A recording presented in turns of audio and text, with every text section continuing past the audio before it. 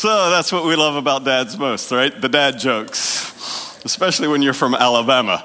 Get it? That's if you don't know Jim, he's from Alabama.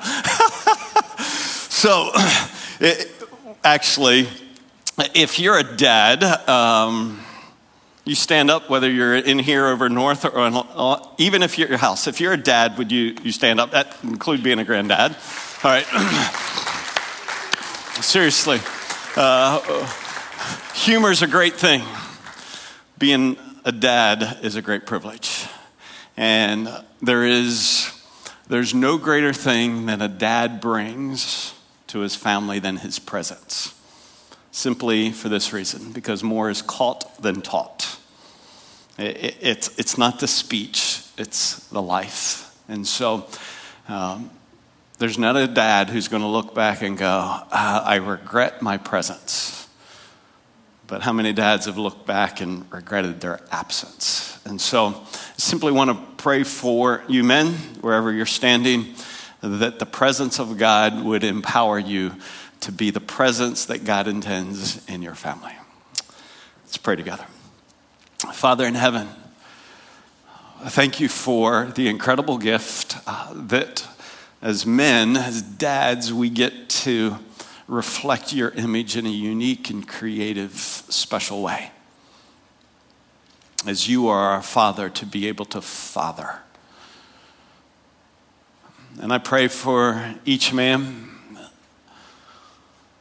who plays this part that you have ordained as Father, that they might live in the power of the Spirit.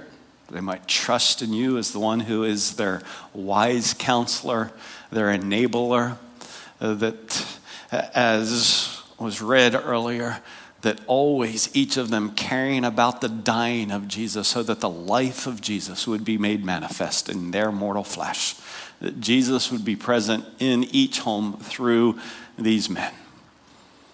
I pray that you would bless them, and by blessing them, bless their homes.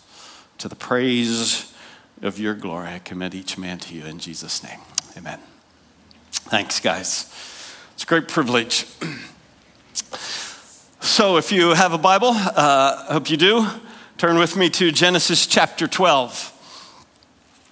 As we go to Genesis 12, we were introduced to a man last week, better known as Abraham, but currently known in Genesis 12 as Abram, before God changes his name.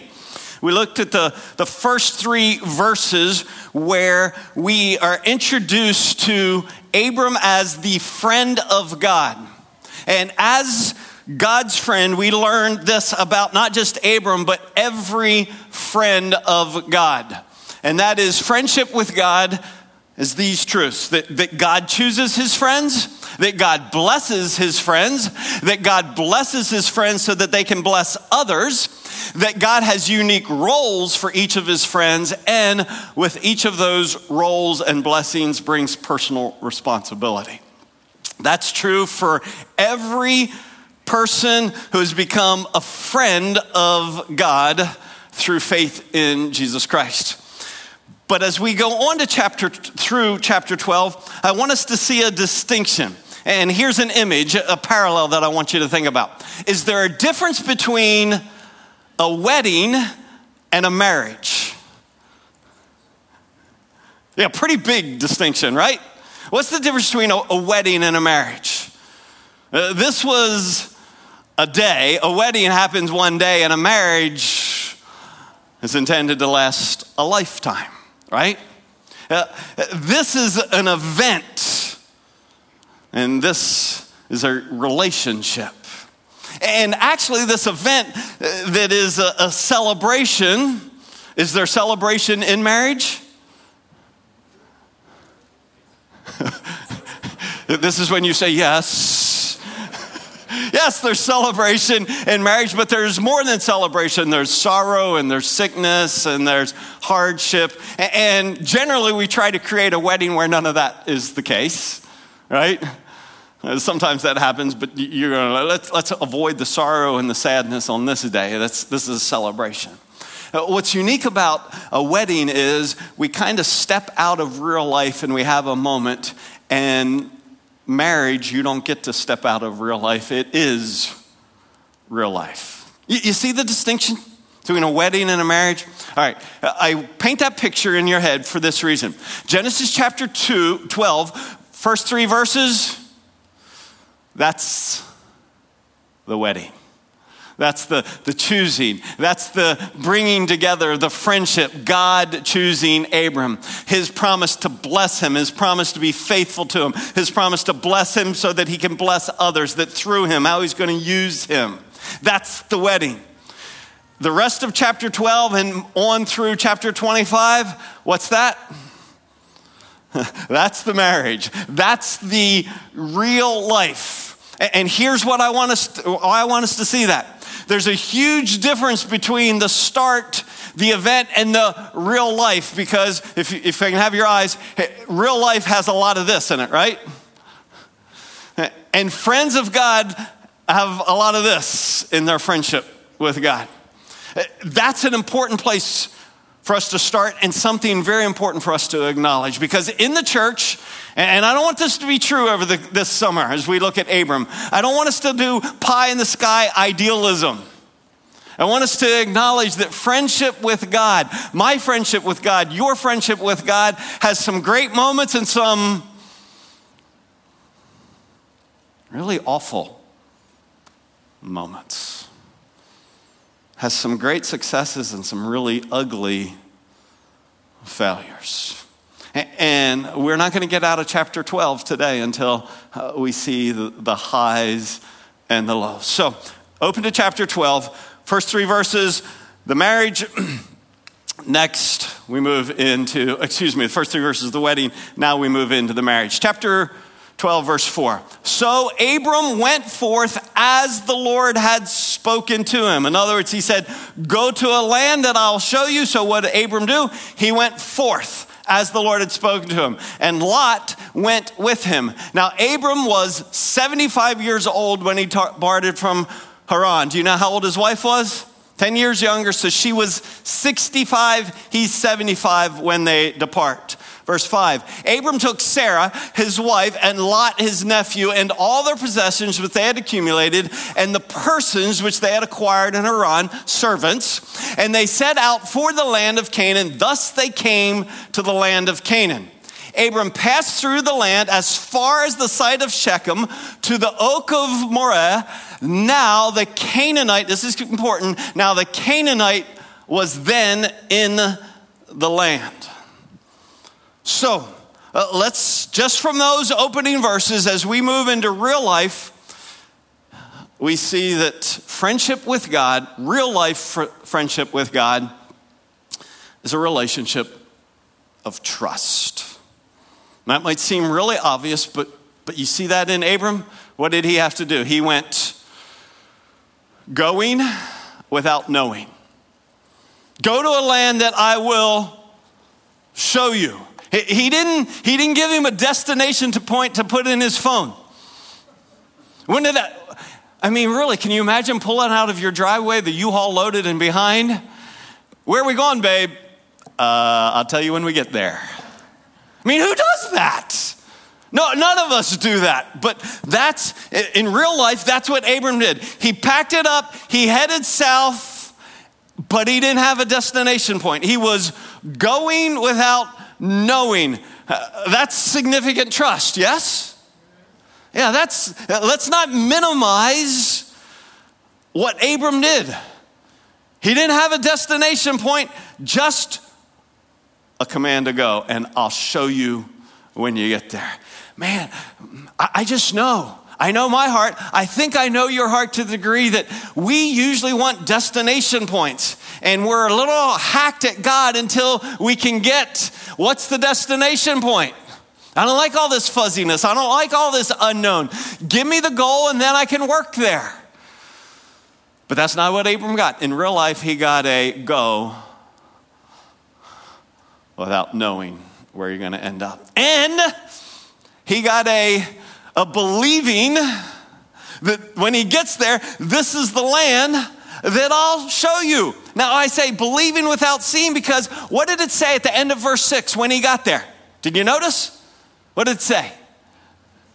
What he saw was, and there were Canaanites in the land.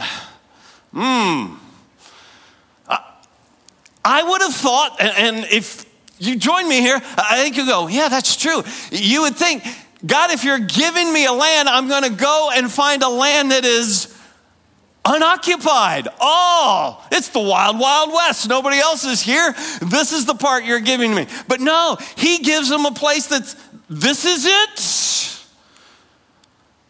Believing without seeing what I think he expected to see. Now, that's Abram. Does relationship with God, friendship with God for you and I, does it live and die with trust? Yeah, it's how the friendship begins, and it's how it continues.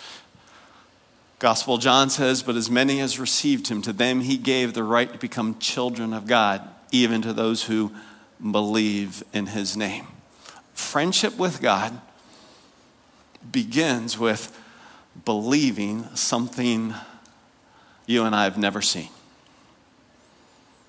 We've read about it, we've heard about it, but I didn't see Jesus of Nazareth. I didn't see him nailed to a cross. I didn't see him placed in a grave. I didn't see him raised from the dead, and none of you did either. And yet, the only way you and I can become children of God is believing without seeing. So do you believe that? Have you ever asked yourself, based on what? Why would I believe that? See, there is a believing in God, a trust that is at the heart of friendship with him. That I don't know, but I go. And that I don't see, but I believe. What do I believe? I believe that he made him who knew no sin to be sin on our behalf. It's something I couldn't see. It's something that those around who did see Jesus hanging on the cross, they couldn't have seen that. They would have seen a man hanging on the cross just like other men who had hung on a cross.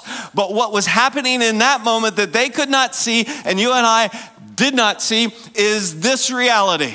That there was an innocent man, the Son of God, Jesus of Nazareth, who had never sinned, and he took the punishment that you and I deserve upon himself. He became sin for us. Why? So that we might become the righteousness of God in him. Now, this may seem so elementary, but I hope I have your heart right now. Because friendship with God is all about trust. It's how it begins. Trusting in someone and something that I've never seen. It's why the typical person in the world today thinks relationship with God is not based on something unseen, Jesus. It's why they believe it's based on something they do, because that's what they can see. I do good, I do more good than other folks, and therefore I can see my good works, and I'm going to trust in my good works. So every person in here, north, over, in north, live stream, listen to me. I know that our natural tendency is to think we get what we deserve. And friendship with God is based on we don't. Because what do we deserve? We deserve death and separation and the wrath of God, but we have believed in something that we have not seen. That Jesus took the penalty for us. Now, again, that is the elementary truth of the gospel. But I'm asking you, do you believe it? In the manner to which the gospel writer says, I believe it and I receive it. I don't just believe it, intellectually understand it. I receive it. I take it as my own. I humble myself to say, I will receive what has been done for me that I could not do for myself. It's very important to me and to really each of you this morning. Do you understand? It's about a relationship with trust. To be saved, to become a child of God, to begin a relationship and friendship with God is about believing without seeing. It's not my works. It's what has been done on my behalf. And don't put a period there, comma, and as you have received Christ Jesus the Lord, so walk in him. In other words, can I go back to my analogy? How does the wedding, the friendship with God begin? By believing. How does the marriage with God, if you will, how's it work? By continuing believing, trusting. Trusting what he said instead of what I see. Trusting what he said instead of what I necessarily think. Trusting what he said instead of necessarily what I do. It's built on a relationship of trust. All friendship with God, I know this is basic, but can you hear it again? It's where friendship rises and falls on this very thing. My trust in what he has declared. It's true for Abram, it's true for us. So if you missed last week, let me just take us back. Here's what we have been blessed with when we have been chosen by God. When we became friends with God, we were blessed with forgiveness, freedom from sin, the Spirit of God indwelling us, prayer, wisdom, peace, hope, and eternal life. And yet, you and I, even if we are in friendship with God through receiving him, and these are offered to us, we don't always live in the light. We don't always, if you will, cash in on the blessings, do we? Why? Not because they're not true.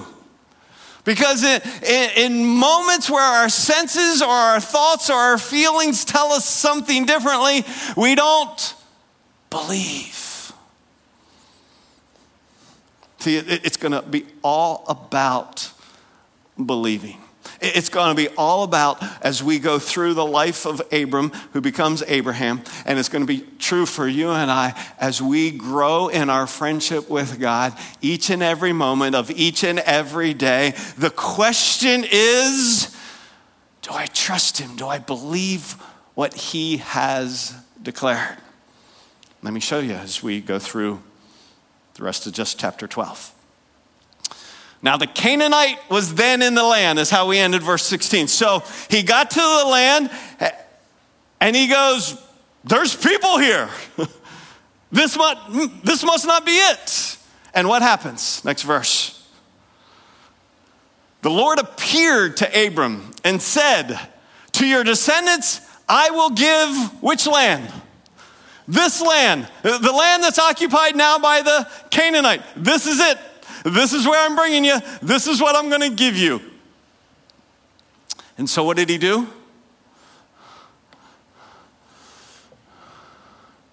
What did he do? He built an altar. Why build an altar?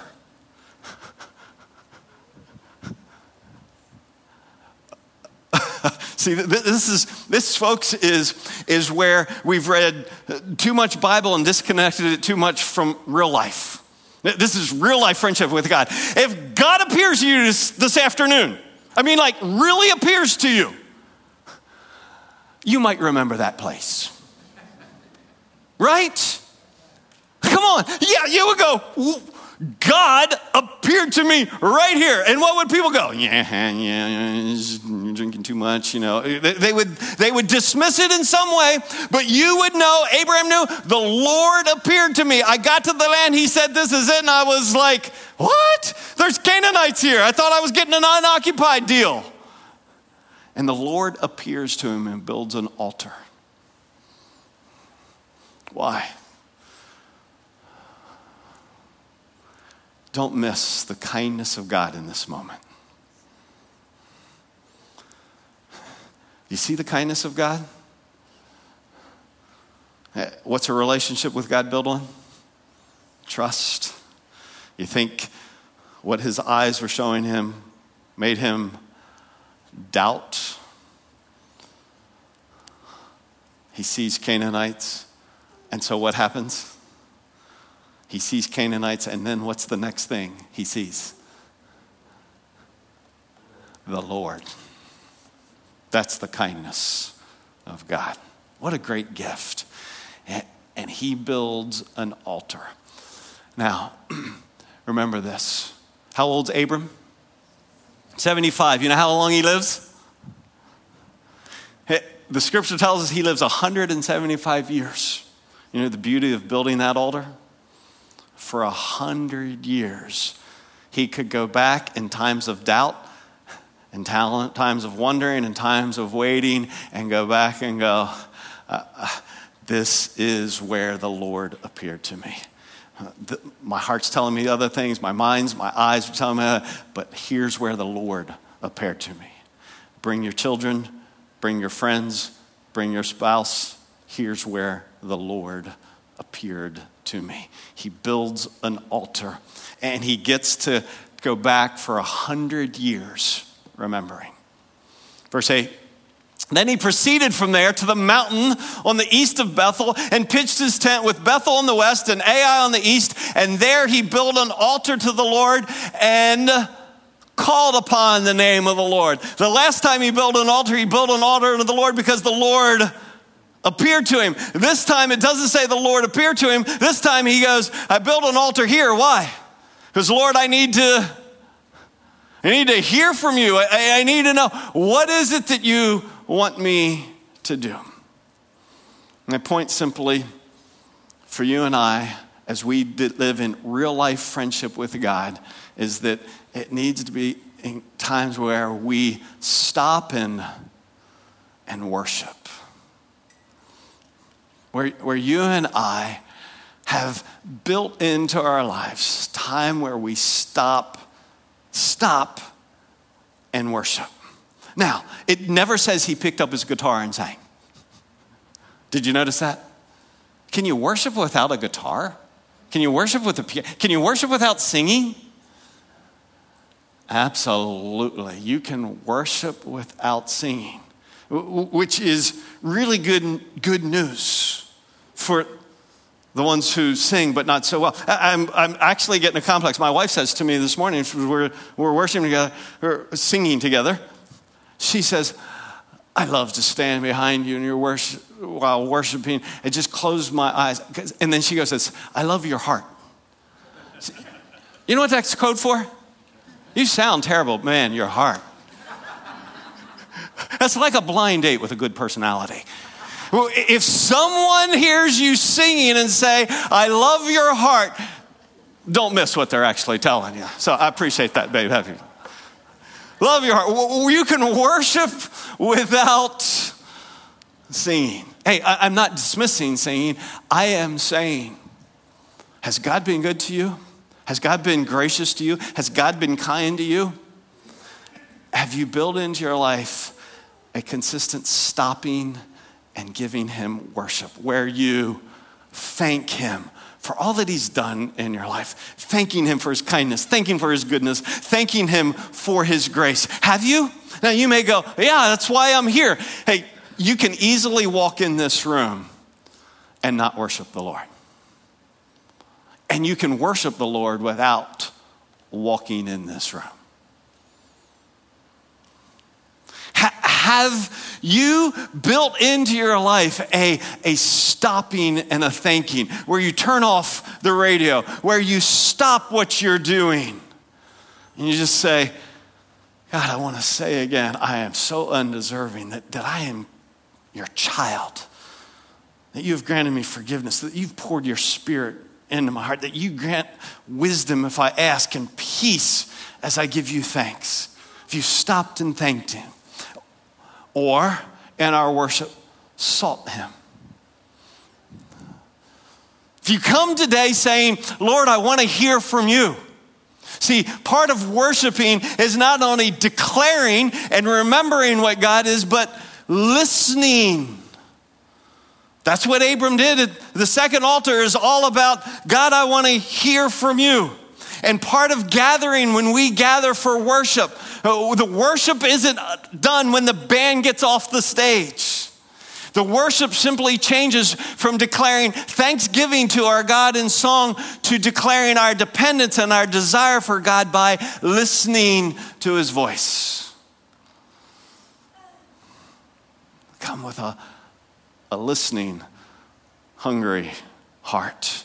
And if you watch my midweek update this week, you'll know that on my heart is a concern that with everything changing in our world, that the Barna stat, if you didn't watch it, according to Barna, one of the premier research agencies in the U.S., that for churchgoers, almost half of churchgoers haven't done any church in the last month, online or in person.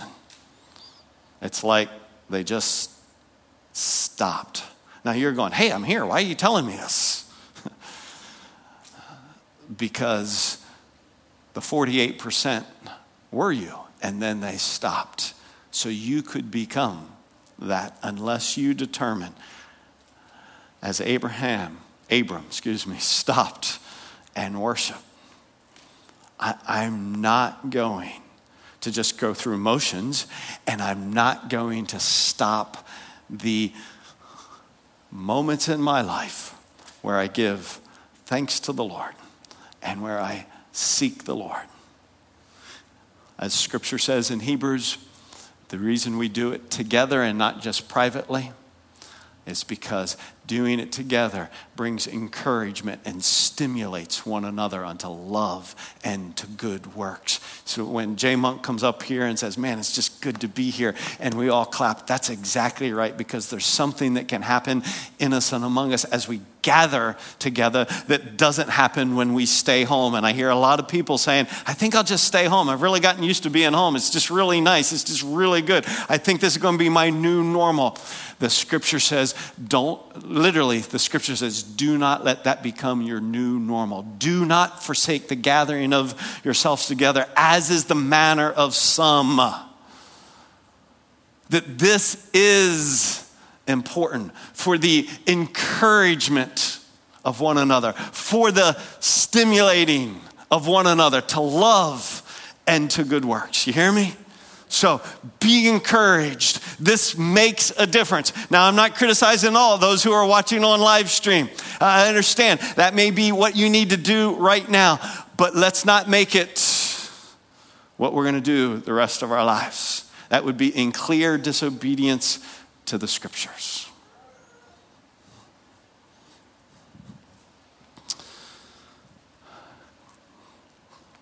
So the friendship, these first verses, they're like the honeymoon. Verse 1 through 3, the wedding. Then you have the honeymoon. There's trust. He's believing without seeing. There's worship. He's stopping. He's thanking. And then I always remember our premarital counselor guy saying, when you get back from the honeymoon and the apartment door closes, then it begins. And real life hits now. Watch. Now there was a famine in the land.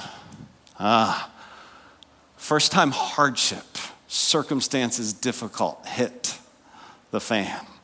Now there was a famine in the land, so Abram went down to Egypt to sojourn there, for the famine was severe in the land. It came about when he came near to Egypt that he said to Sarai, his wife, "See now, I know that you are a beautiful woman. And when the Egyptians see you, they will say, 'This is his wife,' and they will kill me, but they will let you live. Please say that you're my sister, so that it may go well with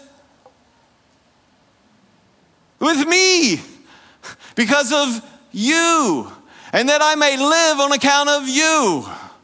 And it came about when Abram came into Egypt, the Egyptians saw that the woman was very beautiful, Pharaoh's officials saw her and praised her to Pharaoh, and the woman was taken into Pharaoh's house. Now, if you wonder at this moment, was this a good move by Abram? Was this just like culturally okay? I couldn't be more clear than this. He gave his wife away to save himself.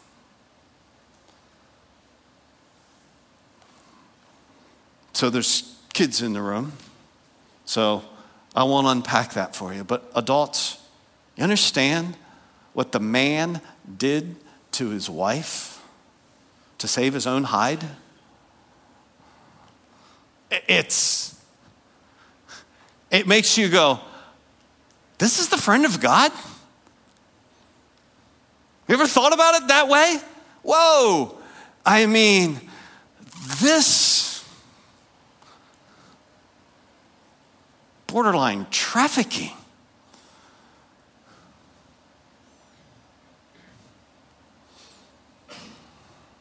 What's it tell us? That friendship with God will regrettably bring times of failure. Failure. Now you may think, Doug, come on. That's a pretty small word for a pretty big deal. Failure? You're going to call it failure? Yeah. What did he do? He acted in fear. Before you ride your high horse off into the sunset, you ever acted in fear? If you've acted in fear instead of believed the promise of God, let me see your hand.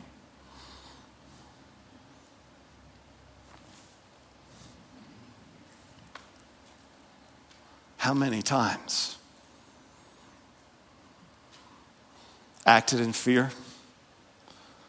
It's plain down selfishness, right? We don't need to know another show of hands on that one. Everybody in here has even the slightest iota of self-awareness can say, I have often, instead of living according to the promises of God, acted selfishly. I haven't done exactly what Abram did, but I've been selfish in my marriage. And I've been acted in fear in my own decisions and trusted in my resourcefulness more than God's promises. I mean, ultimately, isn't that what he does? Look at this. Just meditating on this passage again in review this morning. This stuck out to me, verse 13. Please say, listen to his plan. Please say that you are my sister so that it will go well with me. Why? Because of you, and that I may live on account of you. Now, just think about this. Who should that be declared to? Yeah, it never hit me like this. That God had said, you're going to live on account of me, and I'm going to bless you on account of me. I'm going to spare you on account of me. That instead of Abram, and again, I'm not on a high horse when I say this. This is level ground for all of us. That instead of believing in the promises of God to provide, to lead, to take care of, what do? We trust our own resources or our own resourcefulness. And more than one marriage, the spouse has become the God in the relationship. And there's an intent of looking to the spouse to do what only God is intended to do. You see how this is actually real life, not just some crazy guy who did some unbelievably awful thing, which is an unbelievably awful thing. But in principle, you and I have done the exact same thing in the past 7 days. See, because real life friendship with God, watch. You have days where, man, I was trusting the Lord. And you have days where you're like, my heart is just full of just praise and thanksgiving to God. And I'm crying out and listening to him. And other days where, man, I'm just making a royal wreck.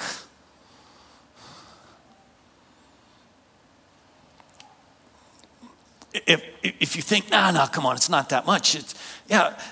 Abram did it in Israel, the father of Israel. It just happened. Psalm 81, we were reading this week as a staff. But my people didn't listen to my voice, and Israel did not obey me. So I gave them over to the stubbornness of their heart to walk in their own devices. I don't know that I had ever seen that expression before, but it just stopped me as I was reading it. I was like, wow, that's exactly an insight and an expression of how I am often tempted to live, to not listen to what the Word of God has said to me, what God has promised to me, but I've turned to my own devices to find joy, to find protection, to provide safety, to provide pleasure, to provide happiness. I turn to my own devices,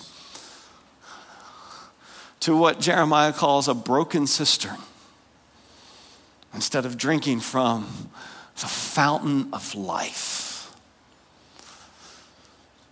Now, I don't know what your broken cistern is, or in the language of Psalm 81, what your own device is. This is Abram's. We're going to see it again in Genesis chapter 20. And I've already asked myself, am I going to teach this exact same thing again? Because he does it again. Now, do I have your eyes? There are things in your life that you do in disobedience to the Lord and then do it again. And then again, and then again. Right?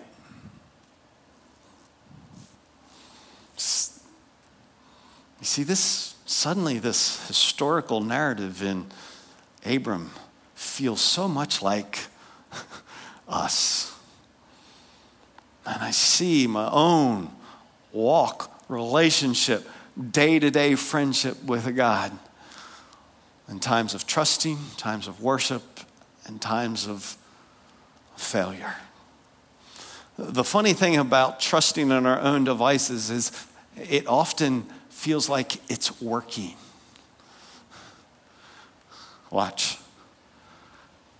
Therefore, Pharaoh, treated Abram well for her sake. See, it's working. And gave him sheep and oxen and donkeys and male and female servants and female donkeys and camels. This is better than it. He didn't just get to live, he got rich off of his devices. But the Lord struck Pharaoh and his house with great plagues because of Sarai, Abram's wife. And then Pharaoh called Abram and said, "What is this you have done to me? Why did you not tell me she was your wife? Why'd you say she's my sister so that I took her for my wife? Now then, here's your wife. Take her and get out of here. Go." And Pharaoh commanded his men concerning him, and they escorted him away with his wife and all that belonged to him. Do you understand what just happened? What seemed to be going so well ended up blowing up in his face. Do I have your ears? If you're trusting in your own devices, you may be in that season where it seems like it's working. It's what the scripture talks about. Sin seems to work for a season. And then that season runs out. And it just blows up, and Abram gets sent out of the country with his wife. And just imagine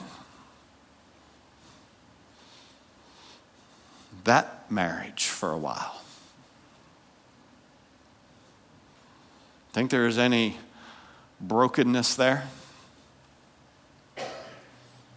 And have you ever asked yourself, what would have Pharaoh thought about Abram if Abram would have believed the promises of God, told the truth, and genuinely believed, on a purely human level, I'm dead meat.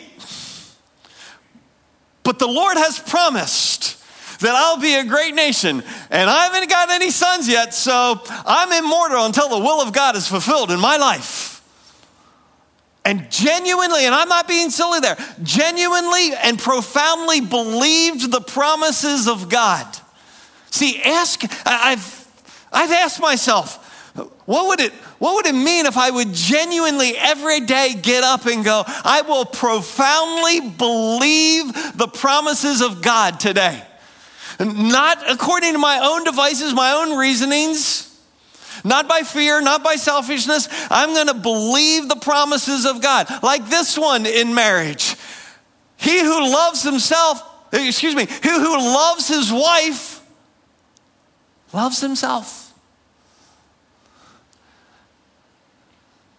That actually the pouring out of your life will have the blessing of God. That you don't need to look out for your own life.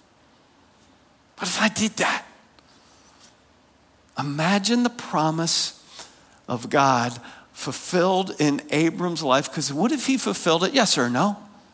What if God kept his promises? Or what if he said, didn't think about the famine.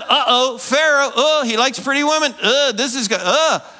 What if he kept the promises of God? Of course he would. That's absolute silliness. He would have kept his promises, and the Pharaoh of Egypt would have went, wow, what a God. Instead of, Abram, why'd you do that to me? You loser, you horrible guy, get out of here.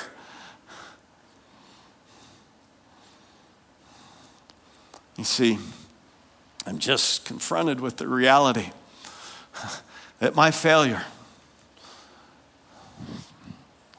and I'm not on a high horse, my failure, which is consistent and regular, it hurts the people I love and my testimony before the Lord.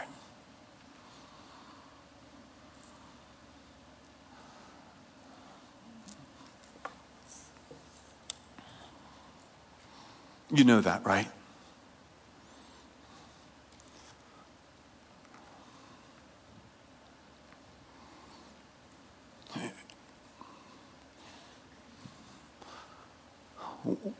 We'll see in a couple weeks the value of looking down the road past the immediate and recognizing, where's this going? But this we don't need to wait on. My failure will hurt the people I love and my testimony for the Lord. And so this chapter that begins with this marvelous wedding, this friendship with God, you know how it ends? Verse 21. So the Lord withdrew his presence from Abram, and his blessing was upon him no more.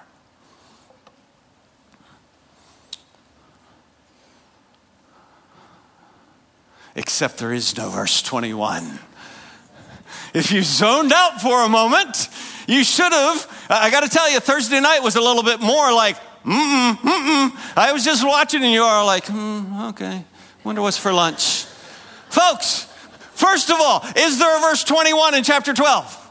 See, do not put your trust in thy TV, because I can manipulate it. This is why you should bring your Bible to church, because I am prone to do this just to make sure you are reading your Bible. And there is no verse 21, and if there was, would it say this? No, it would not say that. But this is important. This is why I made up verse 21. Because you get to the end of what Abram did and you think, God, are you just going to let that go? Have you never wondered that?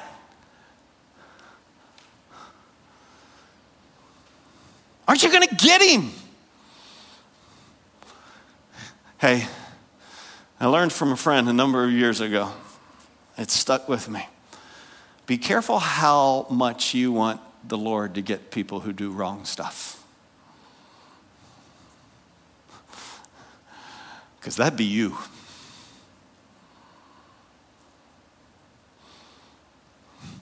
Is everyday real life friendship with God filled with failure?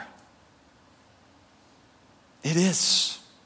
It is. See, we're not going to really have authentic fellowship until we acknowledge that. But here's, because verse 21 does not exist, friendship with God will thankfully be filled with abundant grace. You may go, really? Yeah. There is no other answer to the fact that this goes down and God keeps his promises and God fulfills what he said he would to Abram. And instead of you thinking, and I thinking, I'm not sure if I like that, I don't think that's right. There's no greater news to you and I right now than to acknowledge life is filled with God's abundant grace toward his friends. Otherwise, you and I are in a bad way. My little children, I'm writing these things to you so that you may not sin. See, I'm not saying, hey, like Romans 6 says, so we sin all the more so that grace would abound all the more?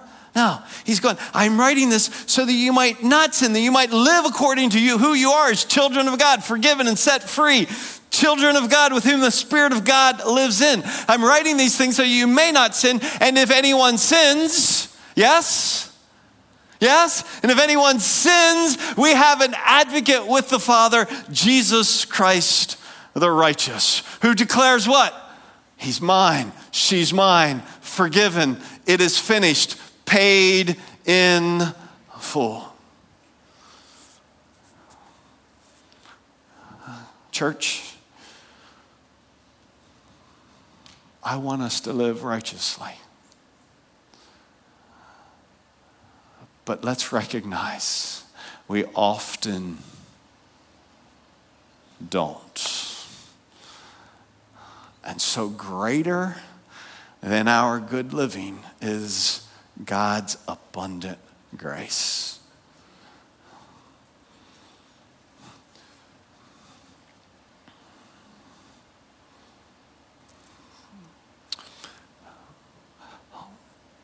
So, again, listening to the Lord this morning, I don't know if this will connect with you or not, but I want to apologize as your pastor. If what you feel at times is more live righteous, then God is gracious, God is gracious, God is gracious. Because I want us to live, and he wants us to live righteously. But the whole problem with that, live righteous, is that now I have something that I feel like I can boast about. And the blessing of God in my life is because of I've been good. And that's just a big fat lie. The blessing of God in my life is 100% God has been, would you say it? Gracious. Abundantly gracious. So, would you hear my heart? The first day out of this friendship, real life friendship with Abram, I want us not to see, oh, what a great guy, what a great guy, what a righteous guy, what a trusting guy. I want us to hear, what a gracious God.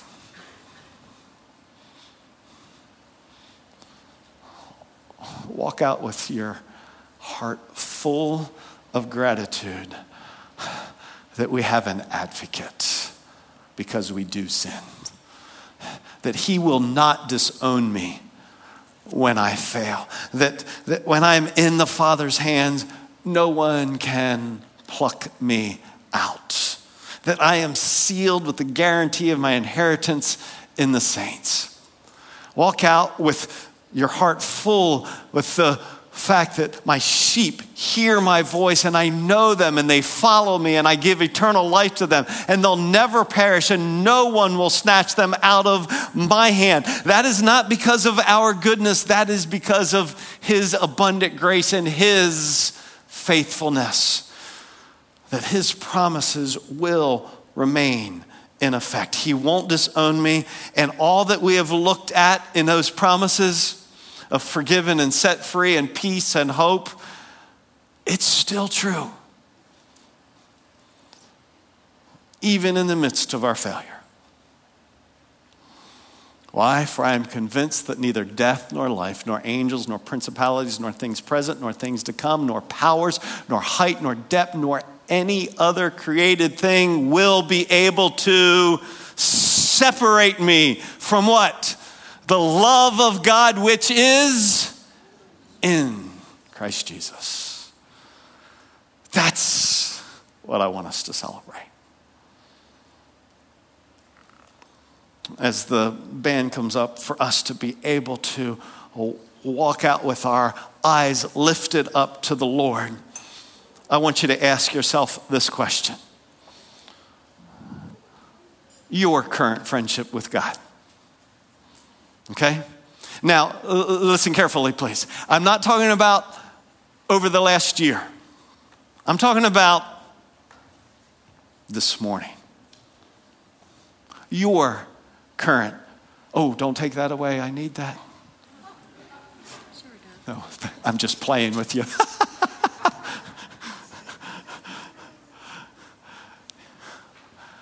Your friendship with God. Trusting, worshiping, failing. You may go, well, all of those. No. All of those in the last year, probably. You understand what I'm asking you?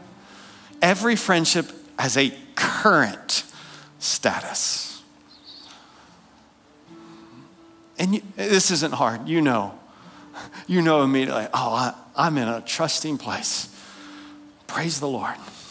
I am overwhelmed by his goodness. It's a worshiping place where I'm at a failing. Whether blatant failure or just stagnant failure of not trusting and worshiping. Do you have your current? Do you know what your current?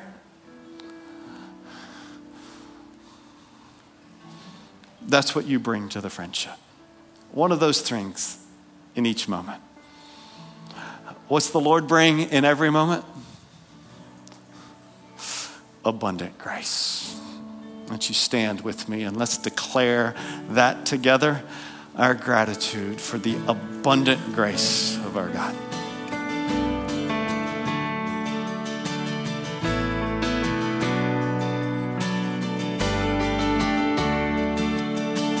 Father of kindness, you have poured out grace. Brought me out of darkness, you have filled me with peace. Giver of mercy, you're my help in time of need. Lord, I can't help but sing. He's faithful.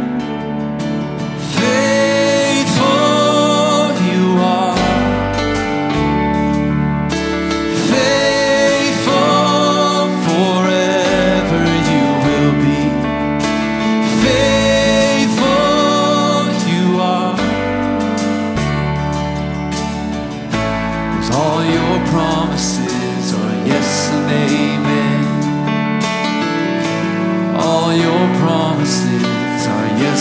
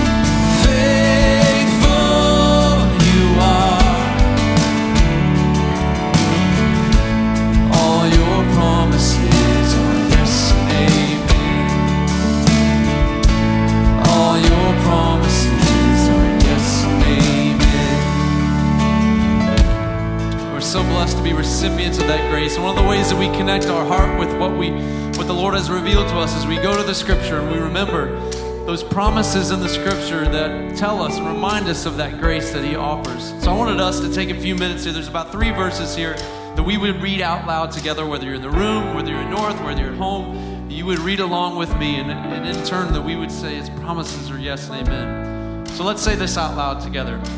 The steps of a man are established by the Lord, and He delights in His way. When he falls, he will not be hurled headlong, because the Lord is the one who holds His hand. Your promises are yes and amen. All your promises. All your promises are yes and amen. Now let's read this together. Grace and peace be multiplied to you in the knowledge of God and of Jesus our Lord, seeing that His divine power has granted to us everything pertaining to life and godliness, through the true knowledge of Him who called us by His own glory and excellence. All your promises are yes and amen. All your promises are yes and amen. Let's declare this. And God is able to make all grace abound to you, so that always having all sufficiency in everything, you may have an abundance for every good deed.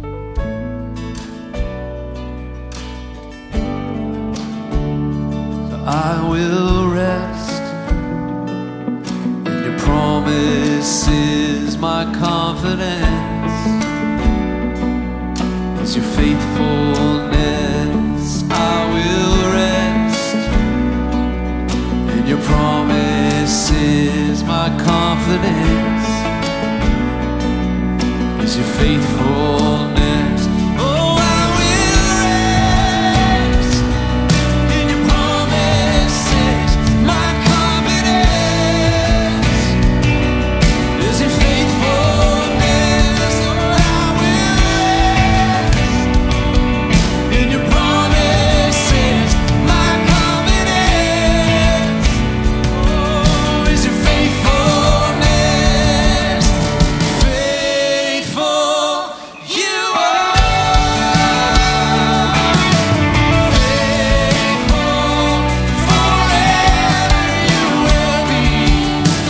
Faithful you are. All your promises are yes and amen. All your promises are yes and amen. Every promise. All your promises are yes and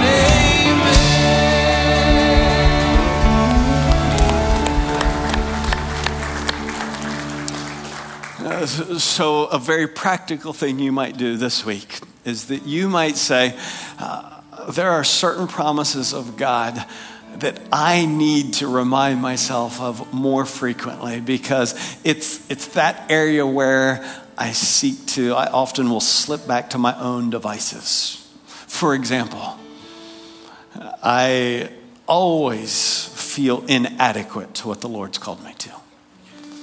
And so one of the promises we declared, that I have everything that I need pertaining to life and godliness through the true knowledge of Him who has called us according to His own glory and excellence. See, there are certain promises that are going to be more important to you than to me. So why don't you make an altar that will serve you, probably not 100 years, but for the rest of your life. In other words, write down those promises and place them where you're prone to fail, that you might read it and remember and believe, because a relationship, friendship with God is built on trust. We need the promises of God. That's His abundant grace to us. We're going to take a break for a moment, and then we'll set up for our Q&A.